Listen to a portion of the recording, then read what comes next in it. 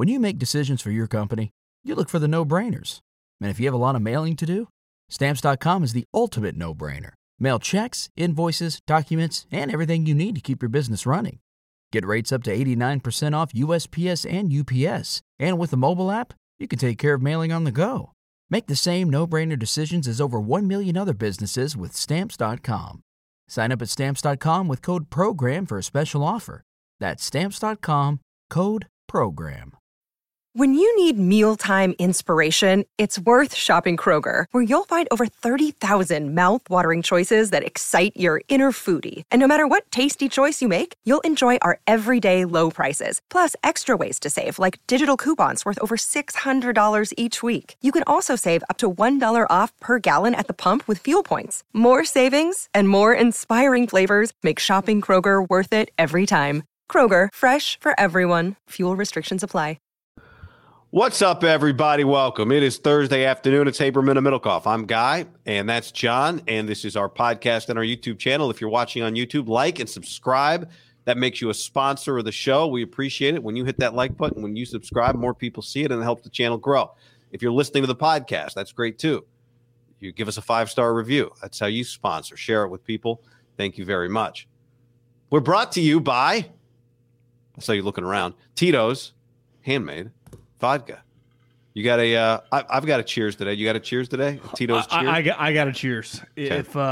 If my son, my unborn son, was sitting right here and I was carrying him, I'd say, son, my dad used to tell a famous story that the guy he worked for was in the casino business, and over the years he got to attend some dinners, like not a dinner with 100 people, but like a dinner table with some famous people. One time he did it with Mickey Mantle, and the famous story was Mickey had about 8 drinks down before the fucking appetizers came out. Like, the guy could drink. But Mickey Mantle, to his generation, was like Brady meets Peyton Manning meets Michael Jordan. I mean, it was Mickey Mantle. I would tell my son that I've seen Mickey Mantle, and he plays for the Phillies, and his name is Bryce Harper. You see that guy? Yeah, I did. Did you see the highlights of that? That was and is, what a legend. Tito's, cheers to Bryce freaking Harper. Bryce Harper. What a badass. I got a lot of DMs from people because of the other day when we talked, I said he was the greatest superstar since Griffey.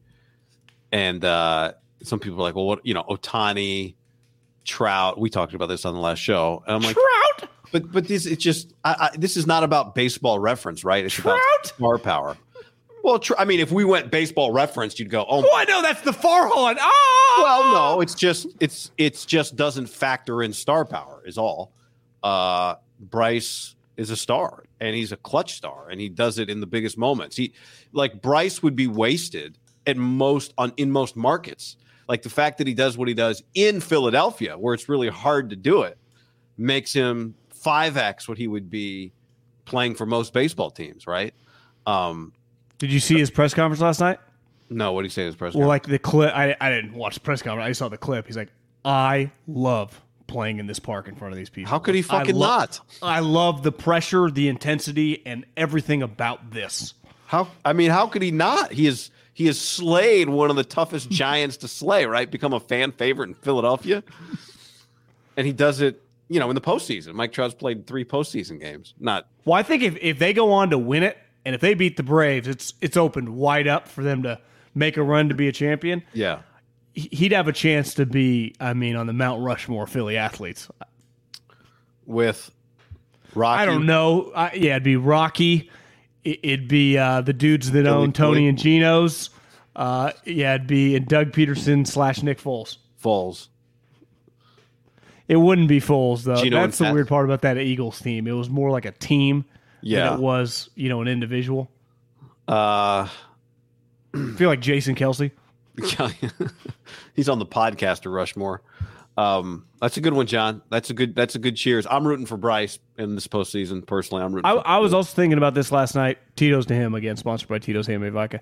That I think it's one of the great all-time baseball signings of our lifetime is obviously Barry Bonds. The Giants signed him, and it's like it couldn't have gone any better. They didn't win a championship, but in terms of a signing, he gave them way more than they paid for, right? In terms of relevance, ROI, the whole thing.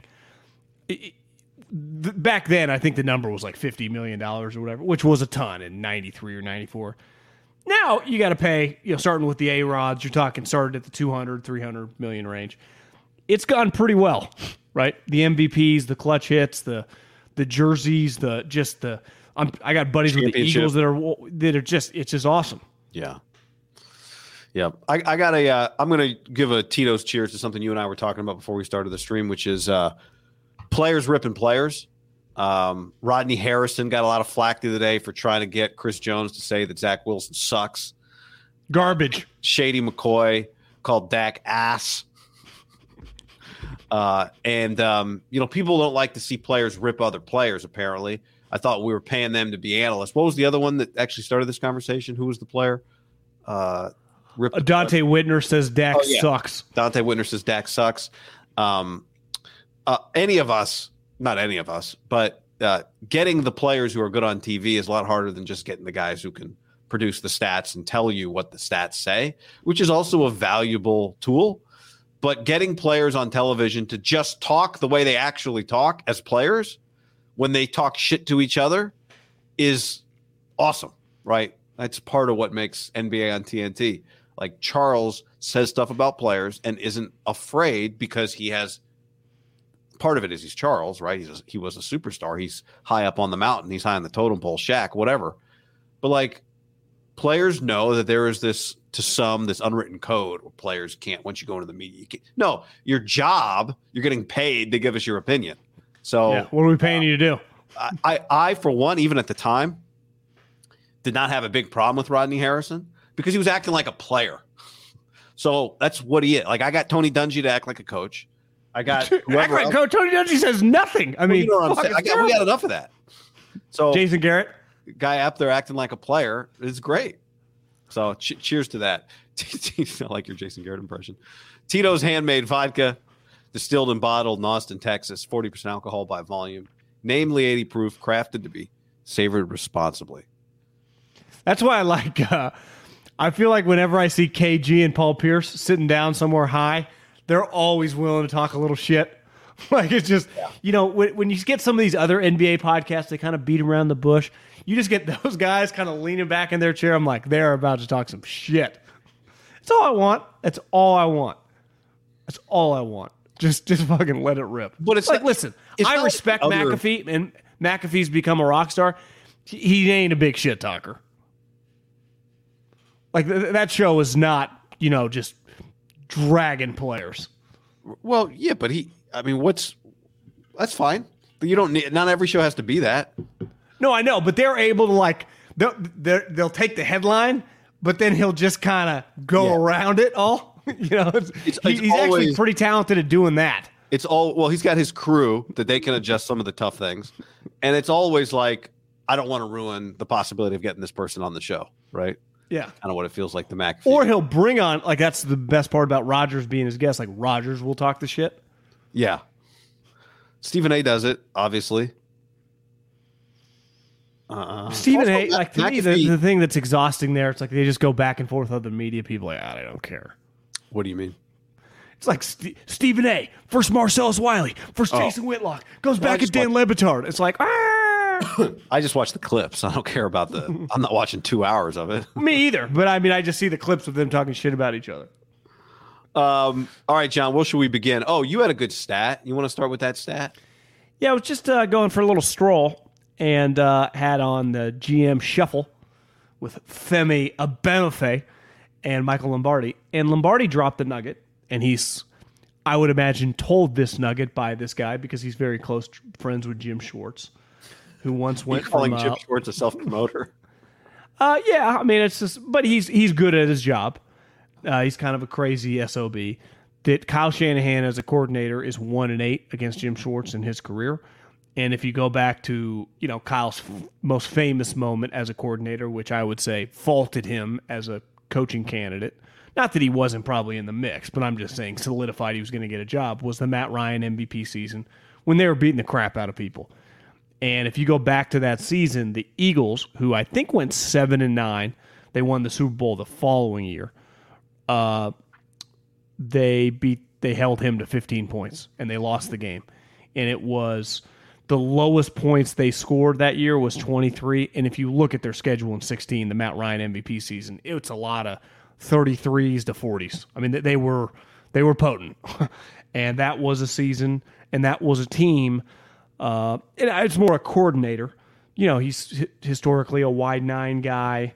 I think they've kind of meshed that a little bit. But the wide 9, in my opinion, like 2000, when I was with the Eagles, it felt like they were at like the 15s. It was like the wide 15. I mean, they were way out there. It feels like they've come. The 49ers don't feel wide 90. They don't. I mean, they don't feel as. It's definitely been modernized. I think that term might as well get thrown out. The 9 is just outside, technically, the tight end.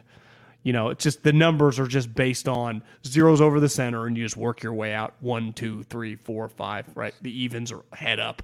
So it's just a 9 can technically be out by the slot receiver, and that's when I think wide 9 Philadelphia. That was it. It's changed. Also, when you have the Bosas, the Garretts, the Alden Smiths, it's a little different because they are total package players, but it is. I saw people in the chat that, Josina just tweeted that Deshaun, is probably out this week. And well, he's officially out. He's officially out. Well, I don't know if it's official, but he's out. So I don't know if she tweeted it or they announced it, but he's out. So that went from 3 weeks ago for him being a game time, I guess 2.5 weeks ago or whatever, because they've been a bye. They're a defensive team, right? And 2 weeks ago when he was out, and I think they played the Ravens, it was like, their defense you got to hold it tight. And DTR got overwhelmed, and the defense, it didn't even matter. And Lamar kind of went MVP-ish a little on them. This week, they're not going to DTR, they're going to PJ Walker. Credible story, right? But this is a Jim Schwartz defense. Like, if they're going to win this game, it, to me, would have to be like 7-7 at half, something like that, right? Yeah. And Myles Garrett causing havoc, the corners causing havoc. Their defense just looked like everything we thought the Cowboys were going to be last week, but this. That's right. I mean, when you watch them, to me, what's impressive about the Browns defense, I think, versus the Cowboys defense is part of what makes the Cowboys defense or made them so good coming into the game was their takeaways, right? Niners now are tied with the Bills for the NFL lead with 8 interceptions, but the Cowboys are second. The Browns have only forced 3 turnovers this year, 1 interception and 2 forced fumbles. That is not, that is a stat that is terrifying for an offense, but it's also, it can be a little, it's like major league relief pitchers. One year you're great at it, the next year you're not. It can be a little bit of a misleading stat depending on how good your defense actually is. So when you watch the Browns, like they're pretty aggressive. They're really talented. They can stop the run. They have very good corners. To me, they are a more intimidating defense than Dallas's defense. And part of it is that as good as, and Micah Parsons is excellent, but Myles Garrett is like 40 pounds heavier than Micah Parsons, right? He's a different challenge this week in the run game and in the pass game. He's humongous. He's massive. And I think they are probably a more sound, solid defense. And I think the turnover stats kind of reflect that. Like, sometimes the takeaways and the defensive touchdowns can make it look more impressive than it is. And as long as you keep getting takeaways, then it's great. That's who you are. But if you play in a game where you don't get takeaways, like Dallas just did, you look like a different team. That's not Cleveland. Cleveland doesn't need Brock Purdy to throw the ball to them in order for them to be an effective defense. Listen to what they've done, John, against the 4 quarterbacks they've played this year. So you mentioned Lamar. Lamar was 15 of 19 for 186, 2 rushing touchdowns. They didn't really need him to throw the ball. It was like 21-3 if I remember. I was watching the game at halftime. It felt over at half with DTR. It was. You're right. Their offense was so irrelevant in that game. Yeah. The other 3 games, so Joe Burrow preseason. I know. Joe Burrow, Kenny Pickett, Ryan Tannehill. Burrow, 14 of 31, 82 yards. What week was that? 1. So he was a shell. He was a shell of himself. Yeah. Kenny Pickett, not good. 15 of 30, 222. Tannehill, 13 of 25, 104. If you're thinking like all these sound like 50% QBs, 48.8%, 69 passing yards per game in the first 3. That's great. those are not real numbers. Like that's not what a defense does over the course of 17 weeks. And it's not what this defense is going to do over the course of 17 weeks. But they do have a pretty unreal combination of a D-line and corners. That's right. No, it's 100%. But they're good.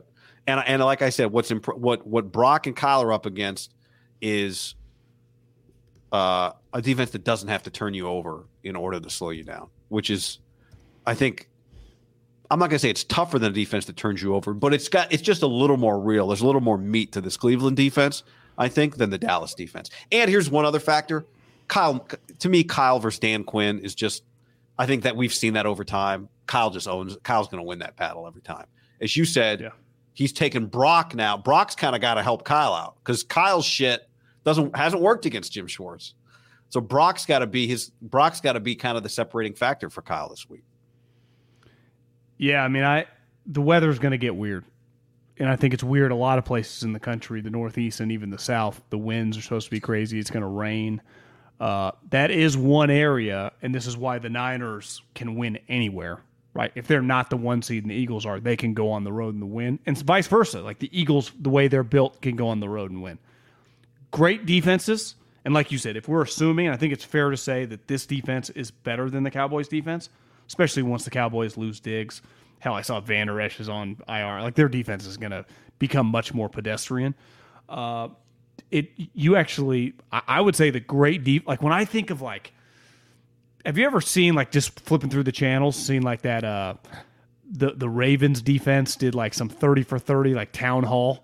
No, it's like Saragusa, Ray Lewis, but those guys like yearn for the weather to turn shitty. Yeah, you know that's what a defensive guy like. They don't look at it like golf or baseball. They don't want it 88 degrees and sunny. Like they yearn for it to be 40 degrees, ugly. Like we're gonna beat the shit out of you. So the better your defense is, the better I think you have a chance in sloppier games. I also think they have a better chance if it's a sloppy week with a backup quarterback, and who knows even how good Deshaun is in 2023 anyway, than they would if it was just a 74-degree day in early October in Cleveland, Berea, Ohio. I guess the practice facilities in Berea, the games in Cleveland. And it's 5 mile an hour winds. Just a beautiful day. Like I think that's a huge advantage to the Niners. If it gets ugly, it just neutralizes team strengths. And the Niners team strengths run after the catch. Right? I mean, it just helps them. Yeah, it closes the talent gap, right? Yeah. It would for any opponent. But Cleveland's talented on defense.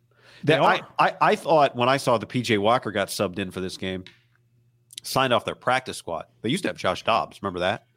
They saved $1.5 million by trading him because they're in the position where they have to save money. So they signed P.J. Walker off the practice squad, even though DTR had been their number 2 quarterback.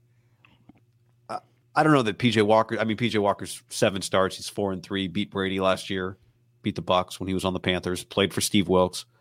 But for them, like to me, the game gets a little more questionable when they go to a guy who's played NFL games versus a rookie. Like I just think it doesn't mean they like P.J. Walker ultimately more than DTR, but this game for DTR would just be a rookie quarterback in this situation. It's just a really bad spot to put him in. So when they go to P.J. Walker, I immediately go, okay. I wouldn't have, if I were the Niners, I would have preferred they stayed with the rookie. Well, if DTR played, I think it's like a 99% win probability. There's under no circumstances, unless like 7 Niners get hurt on the first drive, they could win the game. I also think sometimes it's enlightening. And I think fans and even front offices are right to be like, play Aiden O'Connell. Remember when Jimmy was hurt? Play DTR. Right when Deshaun Watson goes down, it's a no-brainer to everybody. And then the game happens. You're like, didn't quite look like I thought it would. Remember, I was like, you're going to play Brian Hoyer, not Aiden O'Connell. And then about a couple series in, you're like, this is a lot going on for Aiden O'Connell. And a lot of number 4 jerseys on the rack in Vegas, by the way, though, where I was this week. Saying Carr or O'Connell? O'Connell. So it's just, I think rookie quarterbacks can be really overwhelmed really fast. And honestly, he could go on to have a good, solid career. But wouldn't you imagine that Raven game, they realized, like, we can't play this. We can't start this guy if we have to win. I think P.J. Walker's starting this game if they're playing the Niners or they're playing the Carolina Panthers, right? Yeah, maybe. Yeah, I don't think the opponent changes their opinion on DTR. I can't play him in a regular season game. It's just a lot going on. That would be my educated guess. They're not going to publicly say that, but you look completely overwhelmed like that. The preseason, and this goes back to the conversation that everyone had around here with the 49ers, it's how irrelevant that is once regular season games start. I got a DM the other day. They're like, everyone in the preseason was saying this guy on the Chiefs, Justin Ross, how great he was. Then the regular season starts, their receivers need help, and he can't play. And I'm like, because in the preseason, you're just running the same 20 plays over and over in the preseason game against a defense that is just running the same 2 or 3 defensive calls. Where in the regular season, you're taking all your plays, and then every single play, you're adding elements off them, what they're going to do as they're tweaking things. There is a million moving parts in the regular season that aren't in the preseason. So you can get overwhelmed. It's just like, I don't even know what to do. And it's why a lot of coaches get hesitant. It gets back to what Deion says. Like, why I'm not playing this guy? Because you guys should see him in fucking practice. You got no clue what's going on. I can't put him out in the game. And maybe there's a chance bright lights goes on and just clicks. Coaches do not risk that. Ever. No, and that can work once, but it usually doesn't work 5 weeks in a row, right? Well, DTR was like throwing ropes against the same defense over and over, which did look impressive when he was doing it, but then he plays a real team, and he feels like the 64th best quarterback. At least P.J. Walker, if you're the Browns, you're trying to make the playoffs desperately, so he's a guy that knows how to play in an NFL game. Right, he's played. He had 7 starts is not nothing. He's practiced against the Steve Wilkes defense. Maybe there's something to that, right? When he was in Carolina, I also think, like you and I were talking before we started the show about Dak's salary. I think part of it probably they're paying Deshaun Watson $50 million almost. I think they probably rolled the dice and went, "What's the cheapest backup quarterback we can get? We'll put that person behind Deshaun and hope that Deshaun doesn't get hurt." They didn't sign P.J. Walker until I got to go back and look. I think it was like the beginning, maybe into the month of September. So maybe they would have started somebody else 2 weeks ago. He just hadn't been on the team long enough. I don't think that them playing DTR was evidence they thought DTR was ready necessarily. I think they went into the year with a $46 million quarterback. That's why they traded Josh Dobbs to save $1.5 million. If they were worried about this guy getting hurt. It's also value, right? You got $1.5 million backup. Someone offers you a 4th, 5th, 6th round pick. I'm all for it. I'm just saying, I think they just rolled the dice that Deshaun wouldn't get hurt, and Deshaun got hurt. And now they had to scramble. If you ask them today, if they have a redo, they would have kept Josh Dobbs and made DTR their 3rd quarterback. With $46 million quarterback, you don't get to have a quarterback that's ready to step in and win you NFL games. You just don't. You're not. No. It doesn't work. Yeah, I think it's easy to go Monday morning quarterback. They would they would love to have Josh Dobbs last 2 weeks ago and then this week. But this gets back to the owner forcing them to give the guy $230 million. You're kind of all in. And this is a thing. This is where the Niners are kind of lucky. They're not all in on anybody. I mean, they are on Purdy, but financially they're not. Once you go all in, it's why the moment when you're watching a Chiefs game, when you're watching one of these games, and the guy just rolls an ankle and he's kind of hobbling, you're like, that'd be a major problem. Aaron Rodgers over the years, right, has had some injuries, obviously this year, but even back in Green Bay days. It's what makes it kind of so unique about Tom. Beside the torn ACL, he was just always there every fucking game. Yeah. So it's like that position, let's face it, there are more than enough questions whether Deshaun Watson is still like an upper echelon quarterback. And right now he's clearly not, but like, is he ever going to get back to being like a top 8 quarterback? And 2, if he's not, like if he's just hovering around like 14, you're kind of fucked. That's if he's playing, let alone how you have to build the squad. Because I was thinking about the Cousins thing.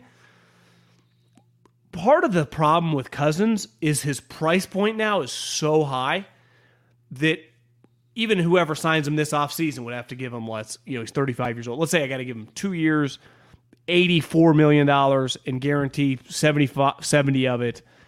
He just takes up a lot of my space. And that changes the way you do everything. You got to get lucky with some draft picks. And then he just has to be on the field. Like, ultimately, if Bosa rolled an ankle, missed 3 games, like, you can build around it. You could bet on Trent. Your quarterback goes down, you're just fucked. You are so screwed once you pay him the amount it costs to pay him because of how you build the backup room. What if 2 quarterbacks go down and you end up on Brock Purdy? Then you just get Brock Purdy and you just start rolling. Like, I think for Brock to me, Brock beating the Browns this week with an efficient game, I don't want to keep moving the bar or whatever it is, but like, this is a different game than playing Dallas at home. A team that you own. The second you start kicking their ass, they know they're about to get their ass kicked. Cleveland's different in a sense. Tough, ugly environment. Yeah, on one hand, like, they're the Browns, but on the other hand, they are this group of that Dallas group, I think, is scarred for all the expectations on them, all the pressure on them. I think this Browns team's a little different, a little more chip on their shoulder, I would say, out of this Cleveland team. Now, they're just not as good on offense. Like, when you watch them, it's not just the quarterback, the running backs. They got Amari, but it's like, Njoku, I don't know if he's going to play, John. He played a couple weeks ago, but he had the backyard bonfire injury. Yeah. Burned his face. I guess he played with a mask on the other day. Joel Bitonio, their left guard, hasn't practiced all week. Their center's banged up. Chubb's leg snapped. Yeah, Chubb's out. So this backup's not bad, actually, but no. But this really is like to kind of the second-year guy to Cincinnati, that guy. Yeah, Ford, Notre Dame transfer, I think. It really is, not to repeat the same thing, but to me, even though Dallas had all the takeaways, this is actually a little more of to me, like the Browns defense to me scares me a little more in terms of, do they get a Brock pick this week? Because of the weather. This is the game where I think it hurts you more than that game. Why do the Niners have so many picks, you think? Because not all of them are guys in stride. I think it's because they're playing with the lead. They're tipping balls. I think the linebackers tip a lot of balls. I think there's a huge element of the most it can be some hesitation over the middle, knowing you might get rocked. This isn't John Lynch 96, but this is Fred Warner, Drake Guleen, Lon Hufanga, guys that will hit you really hard. And I do think that maybe step up, you're less likely to really just kind of lay it out over the middle in terms of a wide receiver. You just, if you're, if we do a car analogy, if you're going 20, you're probably like, I'm going to go about 17 here. And that's the difference of like fingertips and palms. And even if I catch in my palms, it goes down. If I hit the fingertips and Fred's right there, it goes up. That's why I feel like some of the Niners, the tips go up, and then their guys are sitting right there, and they just basket catch it. And then obviously they've had some just fall right into their How about the non-interception against the Cowboys, the Mooney Ward sideline ball where it looked like on the PBU he tried to bat it back into play? That was an impressive play. That was sweet. ButcherBox.com/ham and another special deal. Free for a year. You get salmon, chicken breast, or steak tips in every order for a year, plus an additional $20 off right now at butcherbox.com/ham. Been telling you about it for years. Been eating it for years on a regular basis. Easily find high quality meat and seafood you can trust. 100% grass-fed beef, free-range organic chicken, pork raised crate-free and wild-caught seafood. Always be prepared with meat in the freezer when you get butcherbox.com/ham delivered right to your doorstep with free shipping. ButcherBox is offering you free for a year plus an additional $20 off either salmon, chicken breast, or steak tips in every order for free. Sign up today at butcherbox.com/ham and use the code HAM to choose your free offer for a year plus get $20 off your first order. What's up, everybody? It's your old friend, John Middlecoff. I'm here to tell you about our friends at Game Time. Here's what I need you to do. Go to your smartphone, download a little app called Game Time. Baseball season's in full swing. Oracle Park. Been there a million times. Never doesn't live up to the hype. Go get yourself some garlic fries, a brewski, maybe some ice cream. They have very good Ghirardelli ice cream there. And when you do that, promo code HAM. So download the Game Time app. Your first pair of tickets, promo code HAM, H-A-M, save $20. The A's only going to be in the Bay Area for the rest of this season. You probably can basically go for free. Just buy a pair of tickets to any baseball game. They also have comedy shows if you want to check one of those out, or concerts.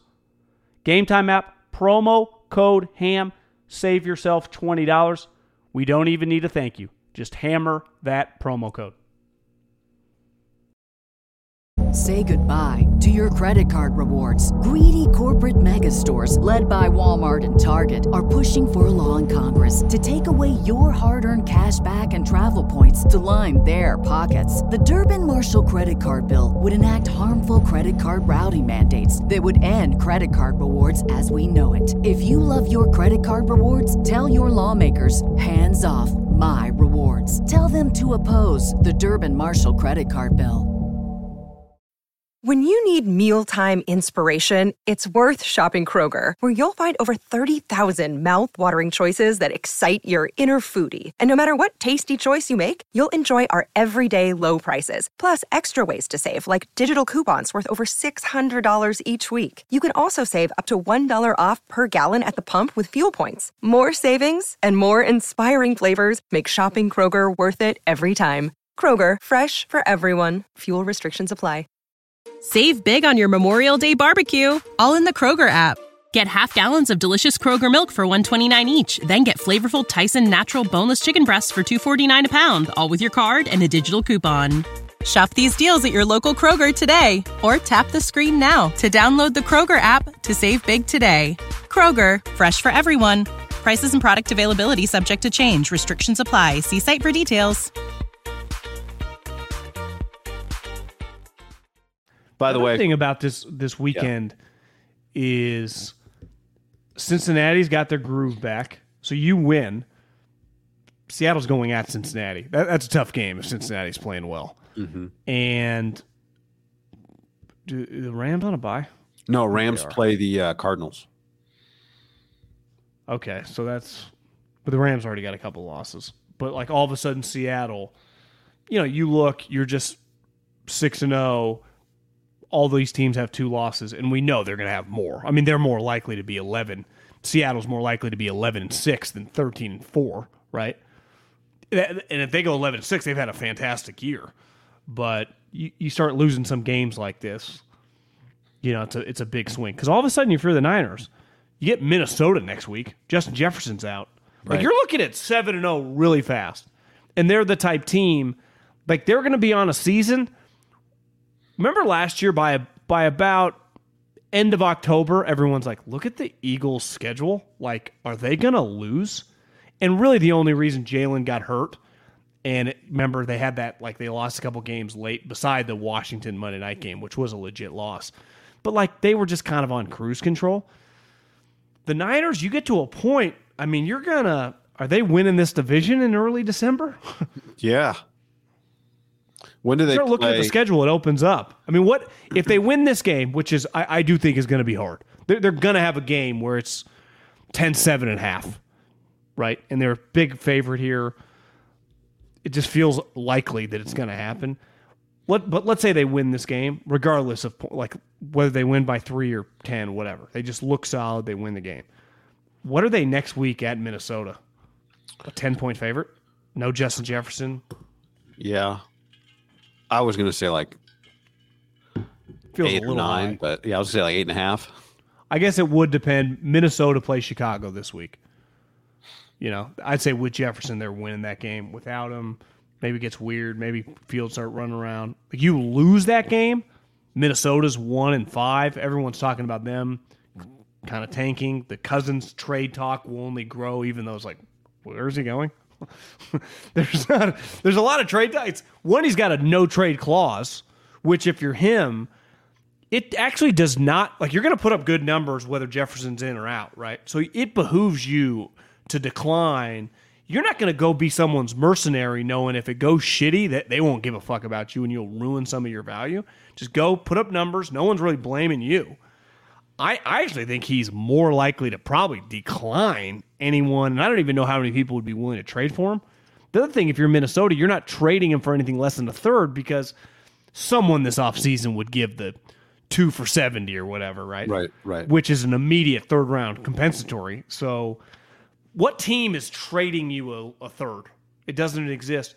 And even the one that might exist, if your cousin's like, do I want to go to Atlanta? Do I really trust the situation? Is it even worth it? I mean, Atlanta hosts the Commanders this week. If they win the game, they're 4-2. Would you do that if you were him? Yeah, I'd go play for that coach. And then hey, they might just resign you for a couple years, and you help them. I would go to to me that would be the one spot that makes a little sense, knowing that coach resurrected Tannehill if he wants you. He kind of likes an athlete though. Tannehill, Mariota, Ritter can move. Yeah, that's true. Tennessee, they're shitty though. They don't have the money. Well, if they win at home this week, they're 3-3. But are they going to beat the Ravens? Also, they don't have you're not. No. You go throw to DeAndre Hopkins. They don't really have receivers, so that's not a good fit. Commanders, not going back there. No. Yeah. There's only 2 games in the league this week that are winning teams against winning teams, and those games. If I would have told you a year ago, Jimmy's free agent year, he's injured. At this point in time, the season's kind of weird. Cousins is going to be purely available. I'd be like, I bet the Niners are going to be all over him. You wouldn't have guessed it would take till October. Would have traded for him week 2. I love Purdy, man. 2 games between winning teams this week. Colts Jags. That's a matchup of winning teams. Lions Bucks is the other matchup of winning teams. Week 6 in the NFL. That's it. Those are the 2. There are several 14-point spreads. Really? Well, the Panthers played the Dolphins at Miami. Okay. Sunday Night Football is probably Tyrod Taylor and the Giants against the Bills at Buffalo. Mm-hmm. I think those are combined 27.5-point spreads. Wow. You think that's going to be a tough post-game meeting for Frank Reich and the owner? See that clip I actually think one of the better games this weekend is Seattle at Cincinnati. That's a good morning 10 a.m. game, I think. Yeah, I mean, because you're right. Cincinnati's 2-3, but they're not. They're better than that. The version Niners get them off a bye. They if Cincinnati wins that game, they get to their bye at 3-3 before they visit the Niners. That's a good Niner game. It is. Where's that game? Santa Clara. Actually, kind of belongs in primetime. What did the Niners buy? After that, week 9. So, at Jacksonville, I wonder if the Niners. Do you think they're coming back? They just stay somewhere out there. Probably staying. You think fly back and then go back to Minnesota? The Bengals game's at home. No. But I'm saying at Cleveland, at Minnesota. I would guess they probably just stay in Ohio or something. Don't you think? At the team Ohio HQ. Yeah, just Eddie's house. Did Bartolo still have some land out there? Yeah, I mean, well, the one thing is the Vikings game is Monday Night Football. Would that affect your willingness to stay out there? It's 2 more days if you don't get back. Wait, the Vikings is Monday Night Football? Yeah. I mean, that's a flexible Monday night game, isn't it? Does anyone want to see it? I mean, they can't flex the Monday night games till week 13. That is. I mean, it's a weird Monday night game. Bengals Niners would be much better on Monday Night Football. Way better. I don't like wasting a Monday night game on a team that's going to be drafted in the top 5. It sucks. David on the stream says Niners confirmed they're not staying out there. Maybe Minnesota's who gives a fuck. I wonder if the Monday night that is a long time. It's Randy Gregory, John. Have we talked about Randy Gregory? I don't think we have really. I don't know. Well, because he got traded to the team on Friday, and then he didn't play or anything, so he was a little out of sight, out of mind. And then he re-showed up Monday, and obviously we've just talked about the Cowboy game. He wasn't really in the conversation beside the trade, and then he immediately disappears because it was the Cowboy game was about to happen. That's right. Right. I don't know if you and I talked about it then, but I did a video when it was reported he was going to get cut. Obviously, that didn't happen. That Sean Payton was not happy with his effort in training camp. Randy Gregory met with 49ers media yesterday, and he kind of said, he alluded to him and the coaching staff not being on the same page. He also said in training camp was hard for him getting his legs back coming off the injury last year. So maybe he would say, well, yeah, Sean's on my ass saying I wasn't working hard. Well, Sean, I'm coming off an injury. I'm getting myself up to speed. Greg Papa said on radio on Thursday that Randy Gregory lined up offside 6 times in 49ers practice on Wednesday. So that's obviously a concern. But remember, he had about 4 in the playoff game a couple years ago. I'll tell you what, though, when you see the guy, you're like, Nick Bosa doesn't go to like a high school camp and teach everybody about pass rushing in a way that like those people can then take Nick Bosa's advice and work on some stuff and become Nick Bosa. But, we've always talked about there's just a talent level that this Randy Gregory has that you normally don't acquire for free, basically. The veterans minimum, swap picks at this point in the year. So it does have the chance to be special. What's your take? His 2022 was interesting because he resurrected his career in 21. He was just a good player. The Cowboys wanted to keep him. The Broncos kind of overspent on him. His 22 on the Broncos was after signing a 5-year, $70 million deal. He obviously hurt his knee and went on injured reserve. He also got into a post-game fight with the Rams. He got suspended. He had to apologize.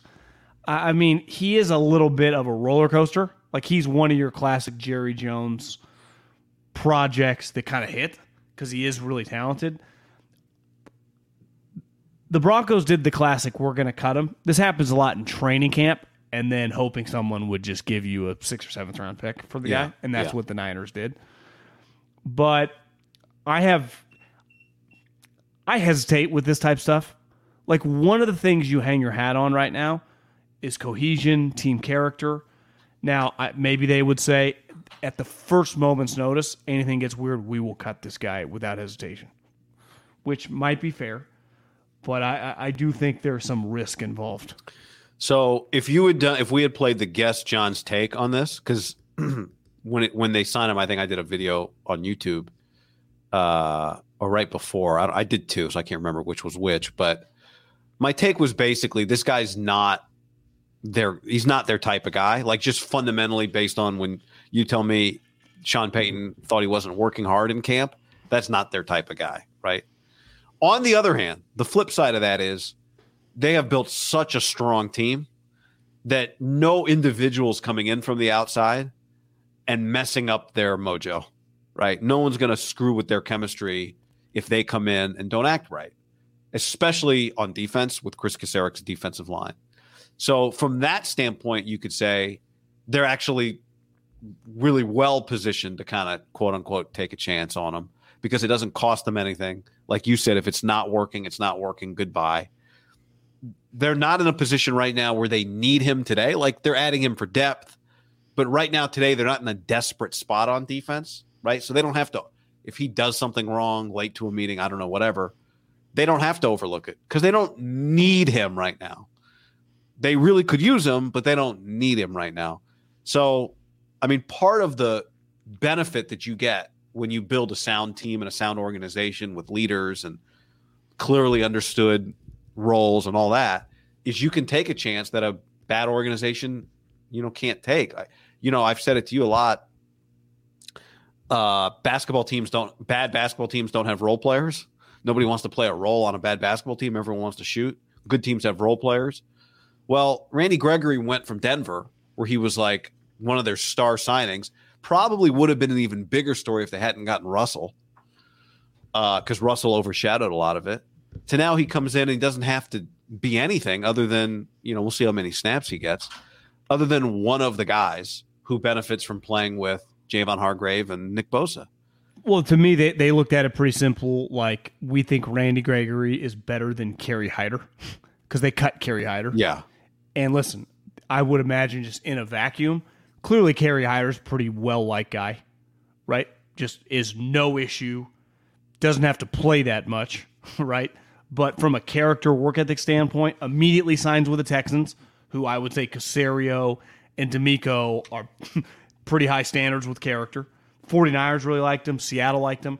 So I'm just saying, like, are you getting a huge upgrade at this point in time for the potential character risk? It's just risky what you have going on.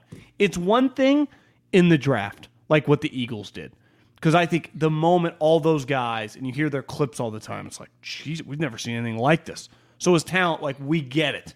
It's on us to help corral this guy, make the right decisions, because he's so talented, he can help us all win it. What's this guy, best case scenario, 5 or 6 sacks over the course of the year? That's pretty good. He's got to keep his head on. I also think you have to look at the Sean Payton situation where, and this is the other, if I was going to argue with myself, like, I think a lot of people look like that's a shit show. Exactly. Like it's not like Sean. We're not looking at it. New England now, shit show. Like shit shows, guys. This is how Drake Jackson was once described to me. USC was such a shit show that the negativity surrounding a lot of their players, you had to be very careful with crushing a kid. Hufanga was the rare guy, rose above it. It's like everyone's getting fired, not winning games. Everyone's like, love Hufanga, man. Right. Hufanga, we want Hufanga. Where most of the guys like Drake Jackson, like, got fat, his dad's involved, he doesn't listen. Is all that true? Or is it like, are you guys kind of fucked up? Right? Because we did see Randy Gregory a couple years ago really fucking get his career rolling and be worth like a lot of money on the open market. And I think the Niners would say, hey, a couple years ago, everyone was talking shit about Arden Key. Yeah, and a couple of years ago, marijuana was illegal. Not anymore. He right? pop for weed? Randy Gregory? Oh. Yeah. To me, it's, yeah. 14 I don't games mean in like, 16. yeah, the Nebraska. But I'm talking, 19. but I think it's more like, now it's more about, because he's rich and everything, is he a listen guy more than like the weed thing? Oh yeah, I forgot. Like I forgot he couldn't say he got suspended all the time. Yeah. Multiple times, and it affected him in the draft. He actually made a comment to the media. He was like, they asked him if he visited the Niners. He kind of laughed. He's like, I don't remember. I went on 29 visits. Everyone wanted to talk to me. Like, there was a red flag. He said he fell asleep in the airport before the Raider visit. He's like, I was a different guy back then. I maybe missed a flight or something. I couldn't quite figure out what he meant. But when I bring up Randy, to me, it's not about the weed. It's about the story I heard about Denver, him not working hard in training camp. But to your point, should I blindly take Sean Payton's side on that? No. Well, Sean Payton in the right frame of mind right now? No. I texted to Sean, right? He was expensive to Sean. He stands in Sean's way of doing other stuff. Doesn't stand in the Niners' way of doing anything. Financially. Yeah, 100%. So I was texting with a buddy who would know, spent some time with the Patriots, and I said, "Well, how would you rank the miserable rankings of the buildings?"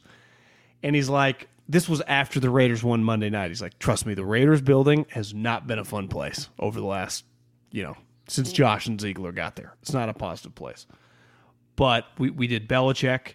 We did the Panthers with Tepper roaming around, and we did the Broncos. And he said in his mind, he wouldn't even think it was close. He'd put the Broncos one because he's like, championship years, Bill's not Mr. fucking howdy doody, happy-go-lucky, smiling all the time. Bill's naturally curmudgeon. But the edginess of Sean in that place is bad. I think there's some toxicity in that building right now. I think you're right. And guys like Randy Gregory right. It's hard to rise above it. I remember hearing that Sean Payton yelled at General Payton about getting Randy Gregory out more than a month, like several months ago, based on the training camp performance. If you had to guess. So that's what you're bringing in. But again, like we see it all the time. Situations, this is the debate with quarterbacks and systems. And I heard Orlovsky say today, every great quarterback is a system quarterback. I'm not going to get into that debate, but the point is like it applies to every position. Players get – if I said to you like, okay, John, I got a coach here who is saying he wants a shot to work with Randy Gregory, you'd go, okay, which coach? And I say Chris Kasarik. And you go, okay, I'm more likely to buy a Chris Kasarik recommendation, right? Like that is part of this is you bet on Chris Kasarik when it comes to players. Do you know what's so stupid, though? What? Michael and Kobe thrived in the triangle. Steph Curry thrives in a motion offense. Like, obviously, Of course, star players are more talented than other people, but if you put them in the right situation, you could find the most creative human alive. But if he doesn't have the resources, he can't make the fucking iPhone. You link that guy up with Steve Jobs or Tim Cook, who knows what, or Bezos or whatever, could be off and running. You give Steve Kerr, Steph Curry, it went to a whole nother level. You gave Phil, Michael Jordan, and Kobe Bryant, he unlocked untapped potential of winning. Because ultimately, there's a two-prong part to sports. Yeah. Producing and then winning.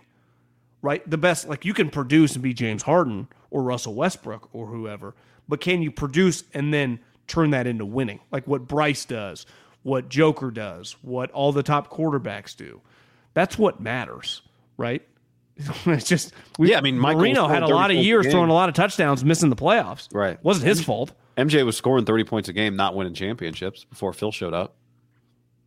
Kobe had some years when Phil left. I remember scoring a lot of points. Can't play with these guys. What was the line? Yeah. Mitch, get me some players. By the way, I am not a fan of the Orlovsky. So the second some analyst gives you Orlovsky, gives you some take you don't like. That guy sucks. I'm not gonna pile on Orlovsky just generally. I think he does his work. Whatever. I don't care. I do vehemently, adamantly disagree with this take about Mac Jones, though. Same, but I'm just saying, what always happens is you like an analyst until he has a take you don't like, and then it invalidates every other opinion. I agree with you on that, but I think people go a little overboard in protecting, getting butthurt on Brock's behalf. I think one viral take of the last... the debate is over. I don't want to hear it about Brock anymore. Okay, yeah, 11 games in, the debate is over. Sure, fine. Yeah, I do think the one take that really reignited the flame was the Mac Jones take within the last week. Yeah, I know. That's a legit take that I'm sorry, people are allowed to. I'm with you. It doesn't discredit anything the guy says, but you're going to have a take like that about, and I think it's the player that he chose. To me, if he chooses another player, it's not as crazy. That's close to the sun guy. People don't like that name. I agree. I know. And everyone that didn't like that name has been validated. Yes. Yeah. Just like all the validation for the people that thought Trey Lance was a star a month ago have just gone completely silent. It's not over yet, John. It's not over yet. Where did they go? What do they tell their friends when they sit down and they watch the game? Do they celebrate? I'm so fascinated by these humans. Do they celebrate? Do they just pretend they never said any of? Do they scrub their Twitter accounts? I think they've gone into take hibernation privately, silently. You see a couple. Just wait until he gets a shot in Dallas. I've seen a couple of those takes. Just wait. I mean, again, in YouTube comments, which I love the YouTube comments. But yeah, I think people have pretty much. Do you think there's any chance? Let's say Dak just unravels this year, has a terrible year, and they move on from him, that Trey Lance could be the starter for the Dallas Cowboys in 2024? No. Here's another example, a better example I'm talking about. Somebody on the stream says Purdy rhymes with turdy. Florio had that. It's not. I never brought it up. I don't want. Now that I've brought it up, I want to be over in 5 seconds. It's not a real. It's not a real opinion. It's just not even. I don't know. I don't know what you guys are talking about. It's not even worth discussing. But Florio said Purdy's name is not a real quarterback name. And people reacted to it. It's not a real take. It's just not even worth having a conversation about. But it doesn't mean the last name doesn't sound like a quarterback. Yeah, I guess. But he was trying to be funny. It wasn't funny. But it also was not a real opinion. Some of these. Well, do you believe in face symmetry for quarterbacks? Well, what does the data say? I mean, if the data tells me I should believe in it, then maybe I believe in it. I used to have one of those scouts who might still be in the league, was adamant that the guys that Billy fired in the movie, where you could just look at the face and see, does he look like a quarterback? Yeah. And those guys weren't. It doesn't mean necessarily good. It doesn't mean good looking. Obviously, Peyton is not the best looking guy. It has to do with symmetry of the face. Yeah, I I forget the exact details of the way that he looked at it, but he gave some examples. And he was dead on of guys that didn't have it or sucked. Peyton Manning face symmetry. I'm not getting anything on that. I did though pull up the photo for those of you listening. You're going to miss it of Jim Schwartz and Jim Harbaugh post handshake in Detroit several years ago with Bob Lang right in the mix. Vernon Davis. Is Schwartz running away? Is he's getting like pushed away, and Jim's kind of following him. Yeah, Jim had some big khakis on right there, didn't he? He did. He really did, man. Jim. When I see Jim, is that Dan Beckler in the middle? I don't think. No, that's not Dan. No, that's like a. I don't even know who that is. Jim. When I see Jim now at Michigan, I don't know if you feel this way. I feel like he's 25 years older than he was when he was the Niners coach. Have you checked out the movie Reptile on Netflix with Justin Timberlake? No. It's like kind of a murder mystery. I only made it through 30 minutes without falling asleep, but it'd probably be a good watch if you're bored over the next month. You know, it's Benicio del Toro. It's got during Sunday Night Football this week. It's got some power hitters in it. But you're just looking at Timberlake and you're like, he doesn't look like the 25-year-old guy in sync anymore. And then you realize he's probably 45 years old, you know? Yeah, there's an age to these guys. Yeah. Harbaugh looks about 5 years away from just kind of looking like a grandpa. Part of it's the glasses that are heavy magnification, maybe. But he's lost some weight. Yeah. He's lost some weight, which I think the face, the wrinkles on the face, he's 59. He's a weathered 59, 60-year-old. He's weathered. Did you see the quotes from PJ Fleck after the game? No. He said, I don't know, I forget the final score, 42-7, or beat the shit out of him. He said, in all my years coaching, that's the best team I've ever placed. Wow. On film and then in reality. He's like, they are too deep at every position with studs. They have impact players all over the place.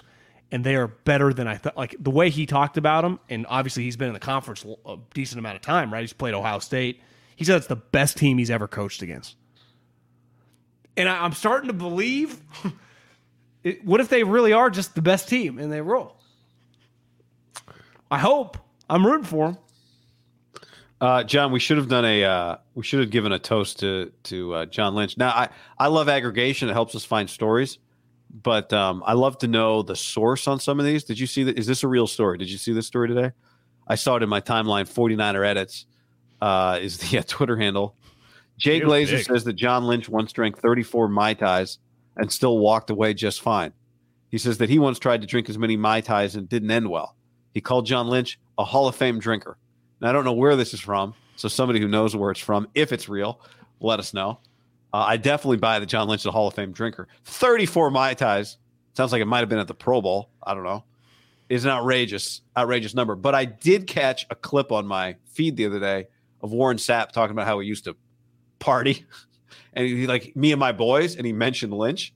So, you know, those guys back in Tampa in the day probably could get after it.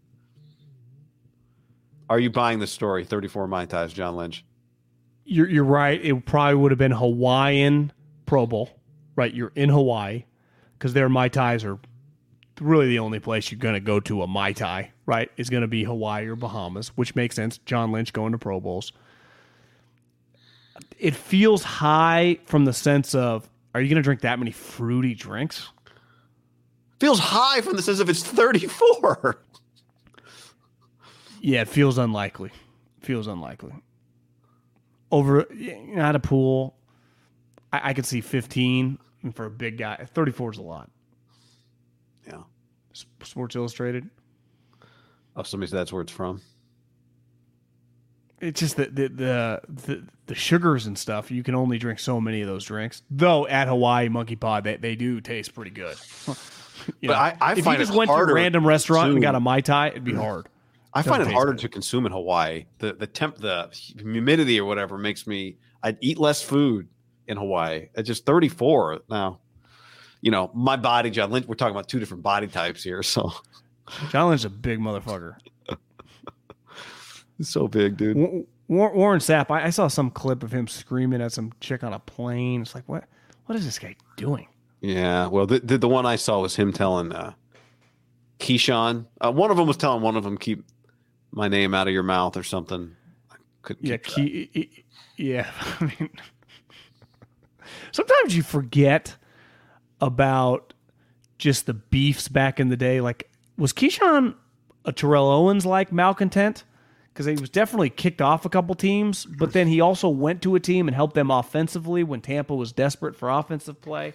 You just get so far removed, and now you just see Keyshawn kind of acting normal. It's just analysis. Like, weren't you a crazy guy that didn't listen to anybody, or the are you just the great NBA teammates? stuff is like that too, you know.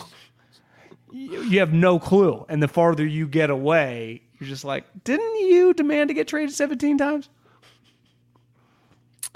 All right, we got Oregon UW this weekend. Who do you like? Big football game. I like Oregon because of their defense, but I mean, not when you're making me pick, I'll pick. But if they win that game, they should, I mean, at worst, be the number 2 team in the country. You go on the road and beat this team, like that would be. If you wanted to leave Michigan, you could argue Oklahoma.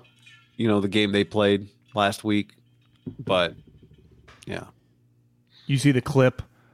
They did an Oregon level, like 7-minute video. The winner of this game should at least be number 3. At minimum, I would say that. Be very, very high. Did you see the 7-minute video that Oklahoma put out, kind of Oregon version-y of Colorado type deal? Did it have like this Texas guy talking in it? It just had the whole thing. It had the start of the week for like the McAfees and like Barstool and everyone just talking shit about Oklahoma, to like the preparation, to the pregame speech. And like the leader, I was texting with Drew, the guy that gave this speech. He's like, Drew Hill, Oklahoma football. Love him. Yeah, he's like their team captain on defense. You don't see him. You just kind of see. They don't have the camera on him. It's hard to even describe. You can just hear him talking. Okay, I'll watch. And he's just given this.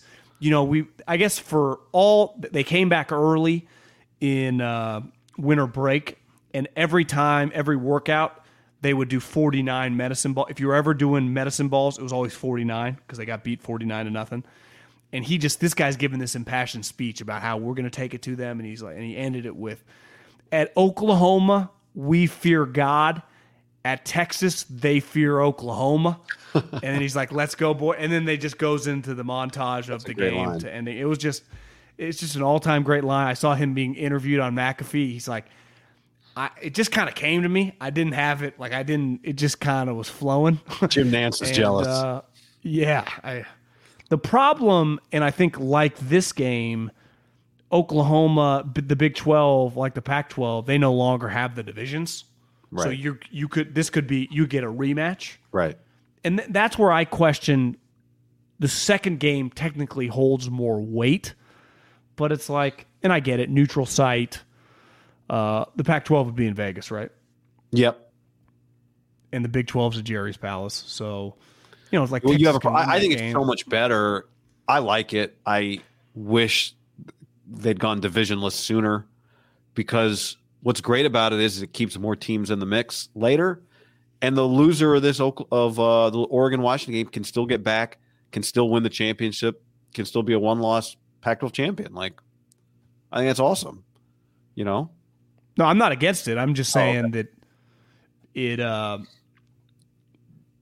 feels like if Texas, they both run the table, for example, we'll have to see how this game plays out, and Texas wins that game, like Texas would get in because the Alabama win and Oklahoma win. Right. You're saying if they're both one loss, each lost to each other once, the champion, the league champion, I see. At least with this, if Oregon were to beat Washington and then Washington starts knocking off USC, knocks off, and then they beat Oregon again, it's like I kind of get it. The Big 12 conference is terrible. Is the USC line's pretty small. 2.5. They're favorite. I mean, they're the underdog. At Notre Dame, yeah. I like SC that game. I don't think Notre Dame can score with them. I know they don't stop anybody, but I know this. Notre Dame better start winning some games, because they lost to Louisville. They lost to Ohio State. You lose to USC. They play Clemson later this year. All of a sudden, you're going to look up. He's going to be 8-4. Like, that's hot seat territory. It is. After he was kind of already on the hot seat. Especially if, like, USC beats him by double digits. He just got his ass kicked by Louisville. And what if SC goes on to lose like 2 games? That's how it always. Is he going to go to Clemson and win? Probably not. Yeah. But also SC, did you see the clip of Lincoln kind of getting defensive? How do you say his guy's last name? Grinch? Alex Grinch? Grinch, yeah. Kind of getting defensive, like you guys are just waiting for a shitty spot. Well, I didn't know if it was like Grinch or Grinch. Oh. I felt like I was saying it wrong. Alex Grinch. Yeah. But it's just, come on, Lincoln. Like, this isn't, no one out to get it. We're just watching the games, and it's just the same shit over and over. No one's out to get your defensive coordinator. He's like, I knew this was going to happen. First sign of adversity. Everyone was bound to jump. It's like, no, man. They're just watching your team play and give up point after point after point. No one's making any of this up. I like Lincoln a lot, but his tactics with the media and what he attacks and what he doesn't, to me, is like, he doesn't feel like some Oklahoma to USC $100 million coach all the time. He kind of gets back to like his roots at Texas Tech. It's like this little chip on his shoulder. It's like, Lincoln, what are we talking about? And I'm not asking him to be like, listen, if this doesn't get fixed, he's a gunner. Like, I understand you're not going to say that, but just keep it like Belichick. We got to get better on defense. We'll do everything we have to do in practice. But he's like attacking us. Lincoln, no one's making any of this up. It has not looked good enough. And he wasn't that angry, but he was just saying that, you know, of course you guys are going to pin it. If we don't miss a field goal, put them in a bad spot. Right. It's like, Lincoln, stop making it. No one's. This isn't that complicated. I mean, down 17-0 in that game in a quarter and a half, basically. Right. I mean, your defense is pretty terrible, Lincoln. It really is. They're better, though. They are better than they were last year. Which doesn't feel like that much. Well, they went from like 125th in yards per play to like 80th. So better doesn't mean good. Yeah, to me, but that's like the nerdy Farhan. You got to dive deep. I just think the casual guy, USC fan watching on TV, you look small. They're running on you. Your corners stink. That's true. I do think they look better than they did last year because they couldn't tackle at all last year. I think they tackle a little better this year. I think they have a little more talent. Like Mason Cobb, the linebacker 13, like he's a little better than what they had last year. So I think from that standpoint, to me, they look a little better. They're not taking it away at a crazy rate. Remember, they took it away at a crazy rate and still didn't look good last year. I'm not defending it. I'm not saying they look good. I just don't know why he can't recruit and just doesn't know what they look like. Just a couple guys that look like that guy's going to be a starting safety and starting middle linebacker in the NFL. I mean, ultimately, you need to get part of it might be that you need like a badass defensive coach to get badass defensive players.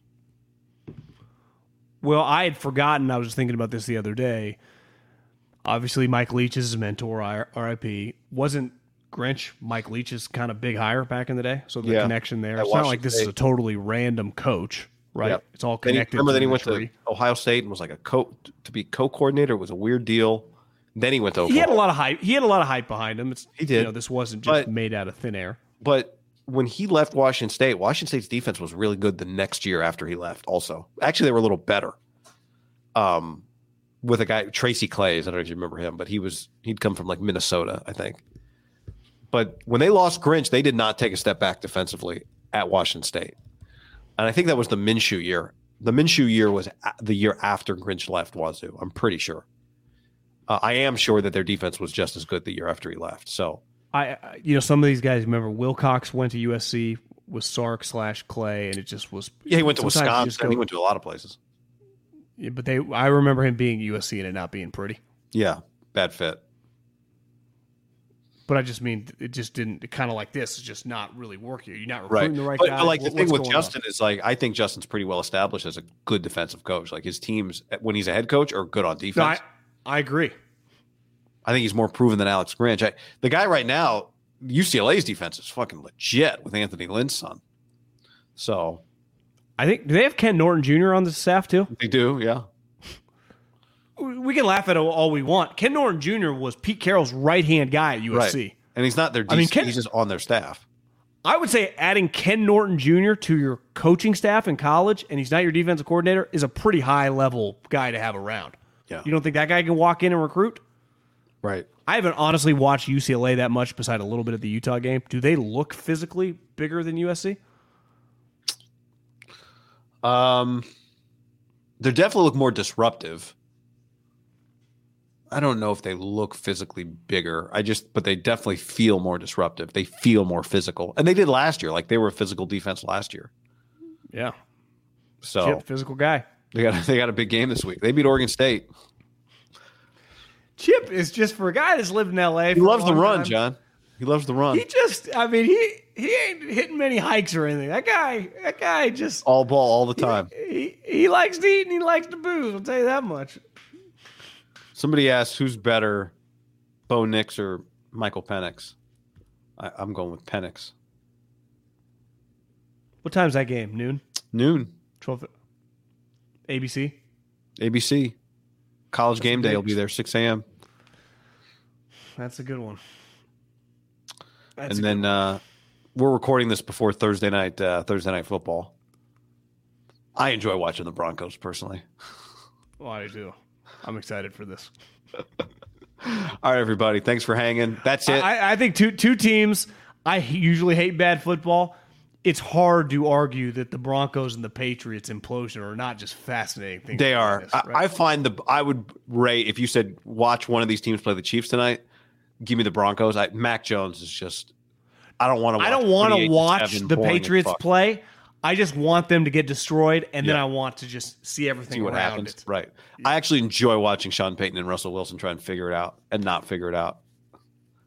I like watching Denver. Yeah. That's interesting. I mean, it's just fascinating.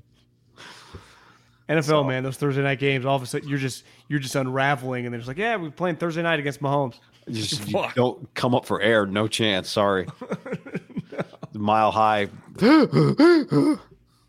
Where's that game tonight? I think it's in Kansas City. I think. That's not good. No. All right, everybody. Thanks for hanging. We'll see you on Sunday. Later. When you make decisions for your company, you look for the no-brainers.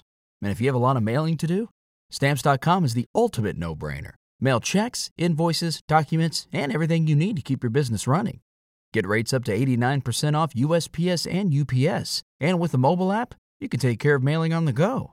Make the same no-brainer decisions as over 1 million other businesses with Stamps.com. Sign up at Stamps.com with code PROGRAM for a special offer. That's Stamps.com, code PROGRAM. When you need mealtime inspiration, it's worth shopping Kroger, where you'll find over 30,000 mouth-watering choices that excite your inner foodie. And no matter what tasty choice you make, you'll enjoy our everyday low prices, plus extra ways to save, like digital coupons worth over $600 each week. You can also save up to $1 off per gallon at the pump with fuel points. More savings and more inspiring flavors make shopping Kroger worth it every time. Kroger, fresh for everyone. Fuel restrictions apply. Save big on your Memorial Day barbecue, all in the Kroger app. Get half gallons of delicious Kroger milk for $1.29 each. Then get flavorful Tyson natural boneless chicken breasts for $2.49 a pound, all with your card and a digital coupon. Shop these deals at your local Kroger today, or tap the screen now to download the Kroger app to save big today. Kroger, fresh for everyone. Prices and product availability subject to change. Restrictions apply. See site for details.